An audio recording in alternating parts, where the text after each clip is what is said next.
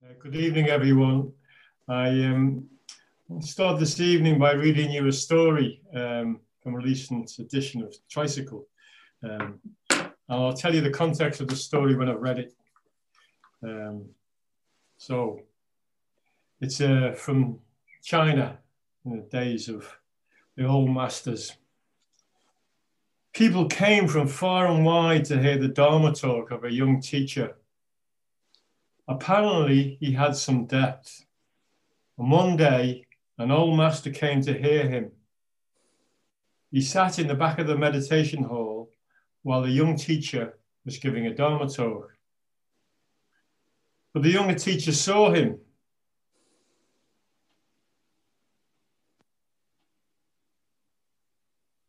And as a respect, knowing that he was a renowned teacher and also much older, said, "Please come up here, sit next to me while I give my talk." So the old master rose and sat next to him. The young teacher resumed his talk, and every other word was a quotation from a different sutra of a Zen master. The old master started to nod off in front of everyone, and the young teacher could see him out of the corner of his eye, but he just continued. The more authorities he cited, the sleepier the old man became. Finally, the young teacher couldn't stand it anymore, so he asked, "What's wrong? Is my teaching so boring, so awful, so totally off?" At that point, the old master leaned over and gave him a very hard pinch, and the young teacher screamed out, "Ouch!" The old man said, "Ah, that's why I've come all this way. This is the pure teaching. This ouch teaching is what I've come for."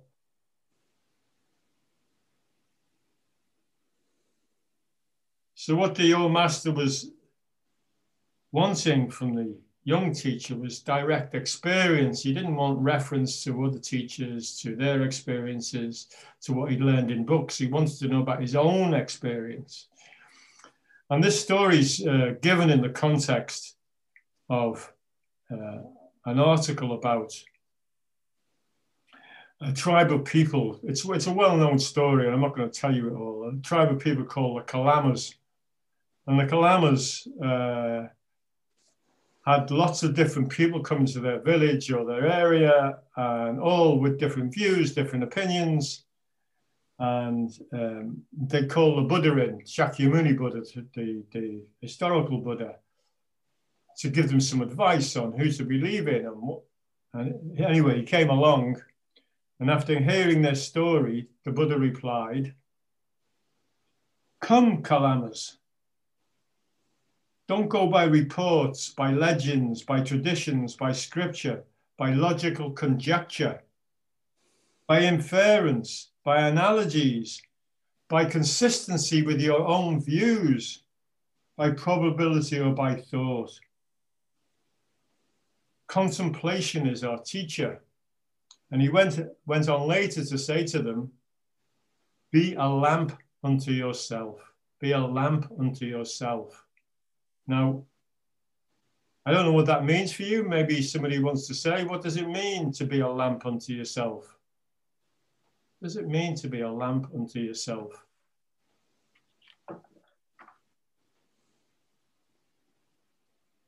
Hey, the Buddha's come all this way. He's come all the way to the village. He needs an answer. Okay, Dave. Yeah. Just to trust your own experience. To trust your own experience. Okay. I think that's that would be the obvious understanding, I think, wouldn't it? Yeah, I agree. The obvious understanding. Trust your own experience. Yeah. Miranda. Roshi, hi. I was thinking it's more not just experience, but noticing it. So showing things up in yourself. In myself. Using my experience to learn. Yeah, great. Good. That's often missed. Thank you.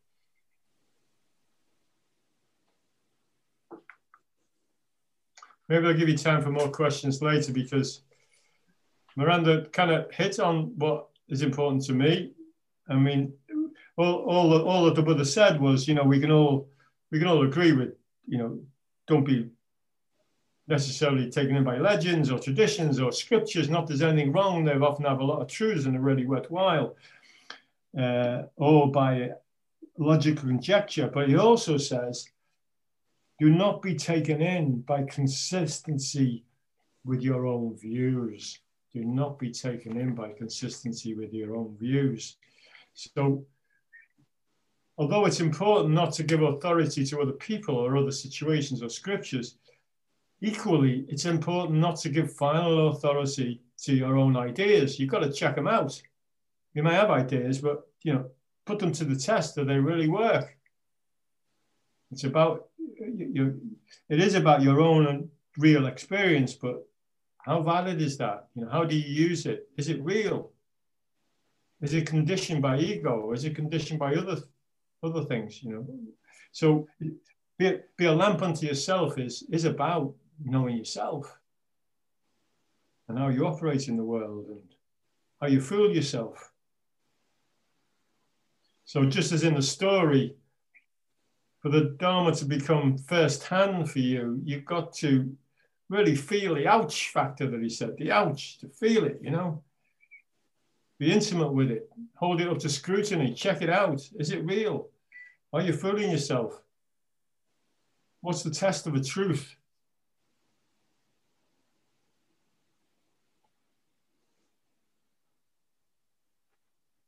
So for the Dharma to become first-hand knowledge, you really need to feel it.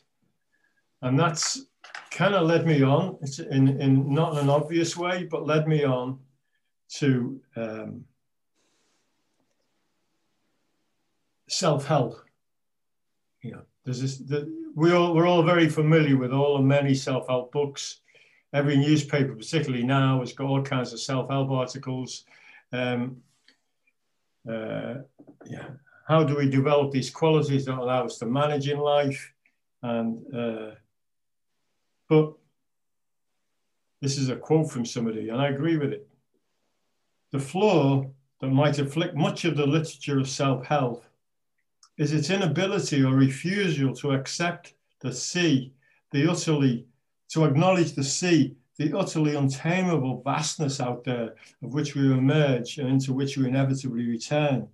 No matter how rich, gorgeous, successful, powerful, and clutter-free we've managed to become,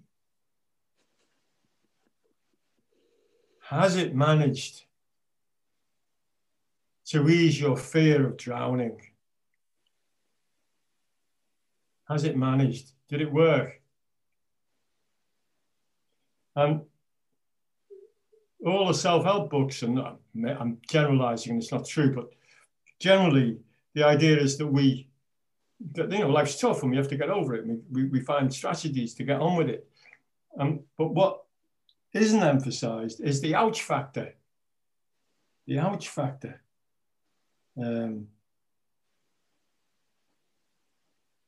Can you really feel what you're feeling? Can you be present to the real difficulty that you may be in, or the joy or whatever? Can you really be it? Can you really feel it? Are you trying to fix it and evade it and avoid it and come up with a strategy from a self-help book?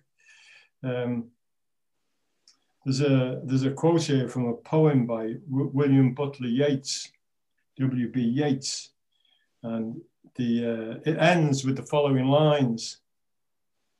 I must lie down where all the ladders stars, in the foul rag and bone shop of the heart, in the foul rag and bone shop of the heart.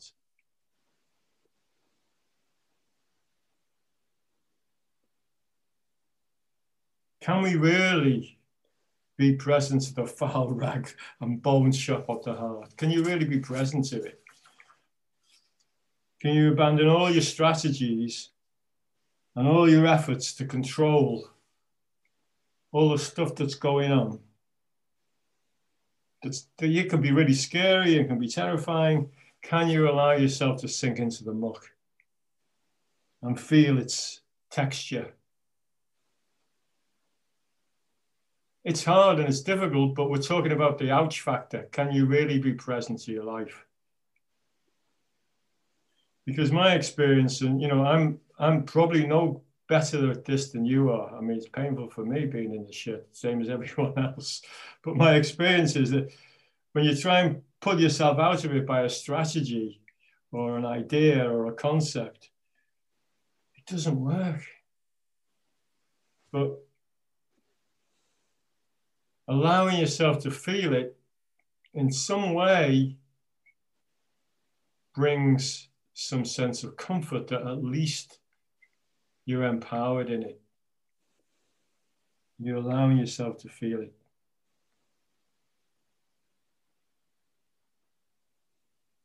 Yeah. So we don't need to conform to some image of how we should be or shouldn't be. We need to be a lamp unto ourselves. We need to be a lamp unto ourselves. This article finishes with a memory of the author said a young monk had asked him, in his Zen practice as a young monk, he was told, it doesn't really matter how happy we are. What do you think of that? It doesn't really matter how happy we are. I mean, it seems like it's really important that we're happy. Anyway, I've finished. I'm brief tonight. So tell me what you think. What's it like? What does it mean to be a lamp unto yourself? What's your experience? Roshi, what came up for me when you said that was burn your own wick. Burn your... Yeah. Until all the paraffin's gone. Yeah. Thank you.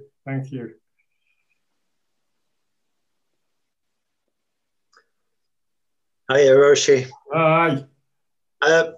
It occurred to me as well, there's being a lamp unto yourself. Now, what was I going to say? Struggling with Zoom. Turn the wick up, Gordon. Say, turn the wick up. You need more light. Yeah, I know. That, no, I can't remember now what I was going to say. It was extremely important, obviously. But... Okay. Gordon not knowing is most intimate. Yeah.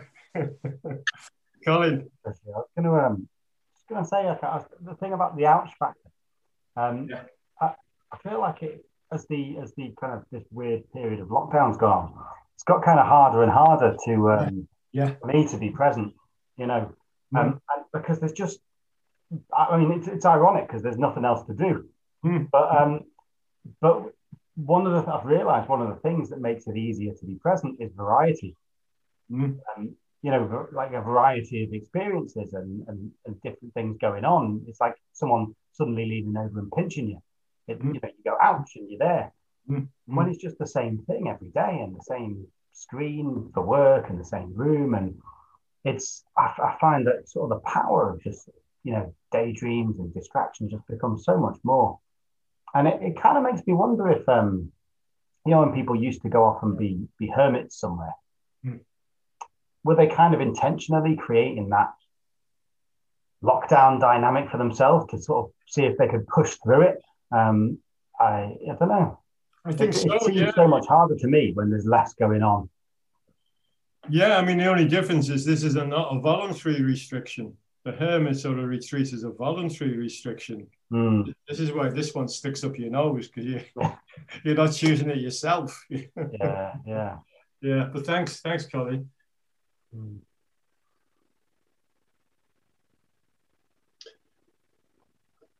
I think I can remember what I was going to say now. Okay. That being a lamp, we think that we make choices, and maybe we don't make so many choices.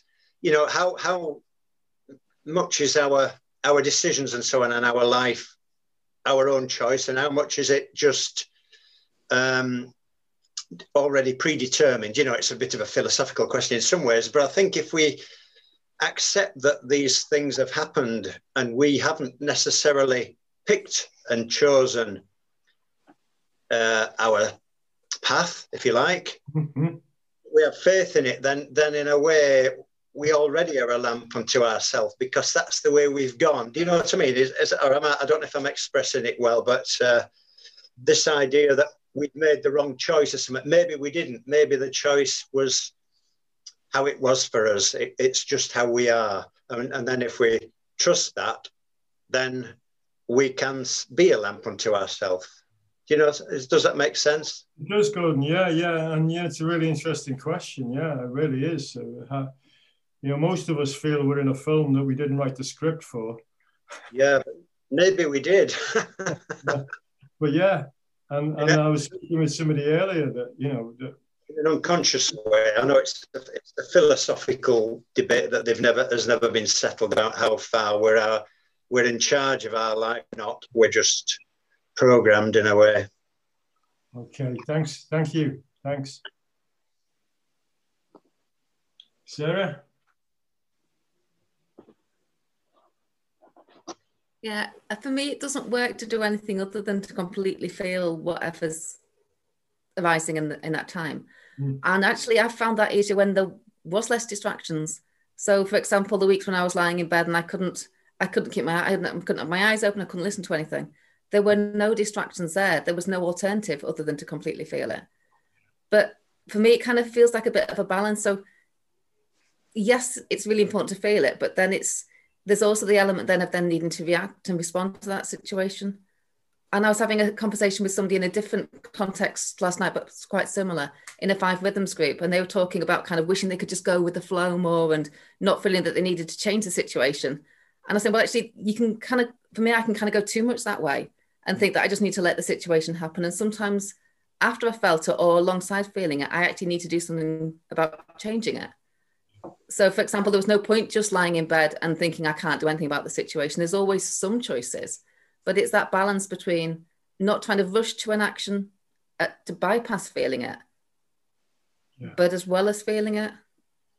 I don't know if I'm explaining that, but it kind of feels like a... Yeah. In all these things, it's the middle way. Which is hard to find, isn't it? It's hard to find, yeah. It's like a razor's edge. You keep slipping off the bloody middle way. But that's what you're talking about, the middle way. Yeah. And you can feel on either side. Yeah. And the more I try to be on one side or the other, the more likely I am to fall off it. Yeah. Slide down the hill. Yeah. Yeah. Thank you. Thanks. I think Rosie has a hand up. Sorry, who? Hi, Roshi. Oh, hi, Rosie. Hi, Roshi. Can you hear me? Yeah, good and loud, yeah. Oh, good. Yeah, just what you said at the end, actually, really stuck with me, actually, that it doesn't really matter how happy you are.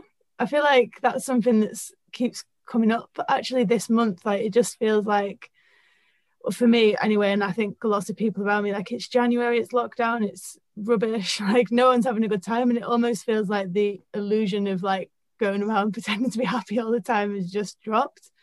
And that it feels like it's a bit like okay just not to be okay and sit with it more than usual. Yeah, that's the sense I have at the moment anyway. Thank you. I was just thinking then, I mean, I wonder if in America they're still saying that the checkout sells have a nice day. Yeah, thank you. Thank you. Yeah. Oh, John Sweeten. Hi, Roshi. Hi, John. Yeah, I think one of the things I'm clear about with this practice, it really isn't about self-improvement, much as I've tried. I mean, not to say that various sorts of improvement might happen incidentally to the practice, but it's not the main thrust of it. But in relation to that, when you're mentioning the sutra around the kalamas, what I really like about that idea of being a light unto yourself is the Buddha also apparently encourages them not even to believe his teaching, without checking it out for themselves in their own experience. And I think that's really refreshing, whether it was a strategy to really just to generally not accept all these teachers and holy men and different ideas handed down through the centuries. You have to examine them and you have to see whether it measures up in your own life or makes sense. And I suppose that might be some sort of self-awareness or or self improvement, maybe. I think that's absolutely true, but I think the people gloss over. He's also saying, don't believe yourself. You know, don't believe me, but don't believe yourself either.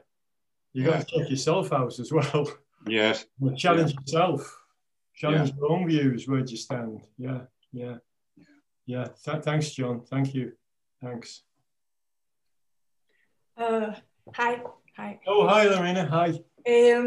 For me, what comes up is something about trying to be as transparent as I can. You know, so something about just thinking about it a bit, like I think what Sarah was saying, no? Acting also, no? Thinking and acting, and then seeing what happens. No? So, and a lot comes through for me through how others respond to me and what I learn from that. So by being transparent, the response you get from folk help you understand. Yeah, in a way, no? Because I got you. Yeah. Like, you know, saying in a way is like, like right now, no? Saying what I'm thinking. Putting yourself on the line, Yeah, and then yeah. Thank you. Thanks.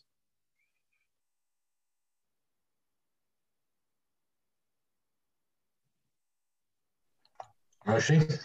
Yeah, Alistair. Like Rosie, I was struck by your kind of throwaway thing at the end. Doesn't matter if you're happy. That was like walking into a wall. That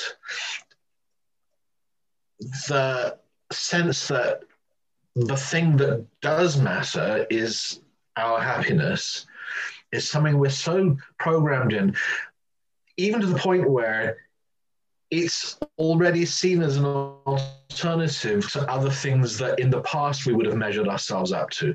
Like people go, oh, isn't Bhutan amazing? They measure their national happiness rather than money, you know, and the sense of kind of well-being as kind of a new ideal that we're all supposed to reach for. And it doesn't matter. It is a slap in the face. What do you mean it doesn't matter? You know, surely it's the thing that ultimately matters. But it doesn't matter. And I guess it's the me that wants to be happy is the me that's unsatisfied with everything and will ultimately not even be satisfied with my happiness, you know? Alistair, thank you. Do you know what? You've made me so happy. I'm sorry. I was going to say we're meant to pursue happiness. It's in the American Constitution. They've just yeah. A new. You didn't make a very good job. Okay, thank you.